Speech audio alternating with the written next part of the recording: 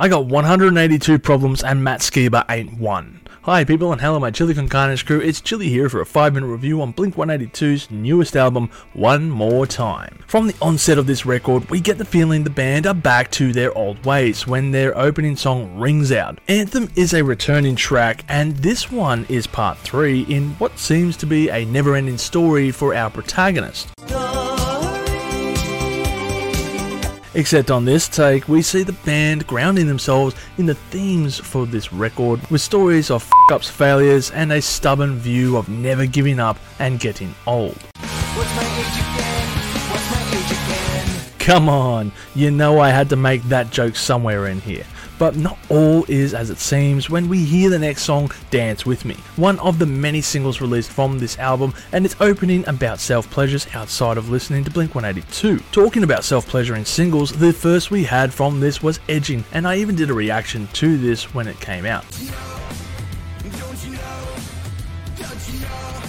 Needless to say, I did not like this song. One of the most uplifting things about this album is how, despite its subject matter in places, it feels so right to see the band reforming for this record. It just feels like the universe is back in order. I mean, while I wasn't the biggest fan of Blink-182 and their albums, their singles ruled the airwaves in the late 90s and 2000s and were the soundtrack for pretty much every American Pie movie or similar films of the time. They were just a constant in that era, so it's great to see them back, and I have to say, this is the best album I've heard from the band in the last 20 years, even over their self-titled emo phase, and the less said about 9 the better. I mean, honestly, that album had one good track with Generational Divide, and that was 49 seconds long. Fuck the other 40 minutes off. Oh, speaking of short songs, it's great to hear a few pop up here and there, such as Turn This Off and Fuckface. Love those tunes.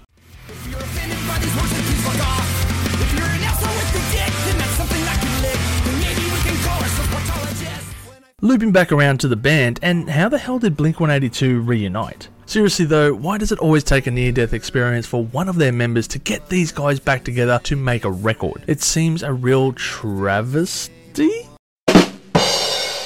This is addressed on the title track of the record, a very somber and down-to-earth piece which describes how the band overcame their issues and decided to get back together, and for the better I say. Do I have to die to hear you miss me? I mean, there have been fans at recent shows who are so ecstatic that say how this band saved their life, and good on anyone out there who uses music to help overcome adversity. I hope this album does the same too, because it does seem to follow that theme of growing up and learning to cope with the constant stream of shit society seems to be throwing our way. The band may have grown up and are no longer running through the streets naked or singing about jerking off, and instead have shown some signs of growing up on this record, but maturity is not exactly garnered by its members. Members. Especially when you hear the song Turpentine.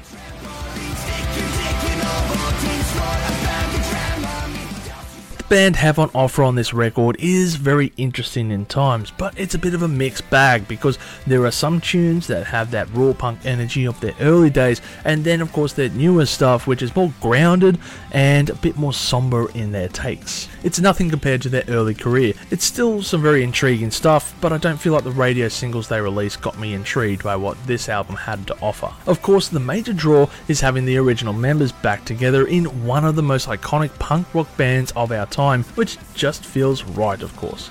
I'm sorry Matt Skiba fans, but his time with the band was fraught with some absolute shithouse records. From what I've seen, a lot of fans defended Matt's time with the group, but I'm pretty sure more are glad that it's now over. And as a flyby Blink-182 fan, then you know my opinion on this matter is the most important one.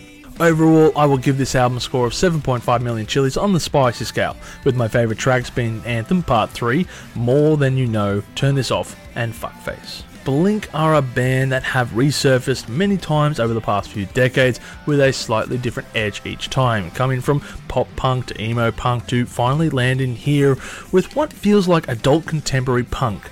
And you know what? I like it.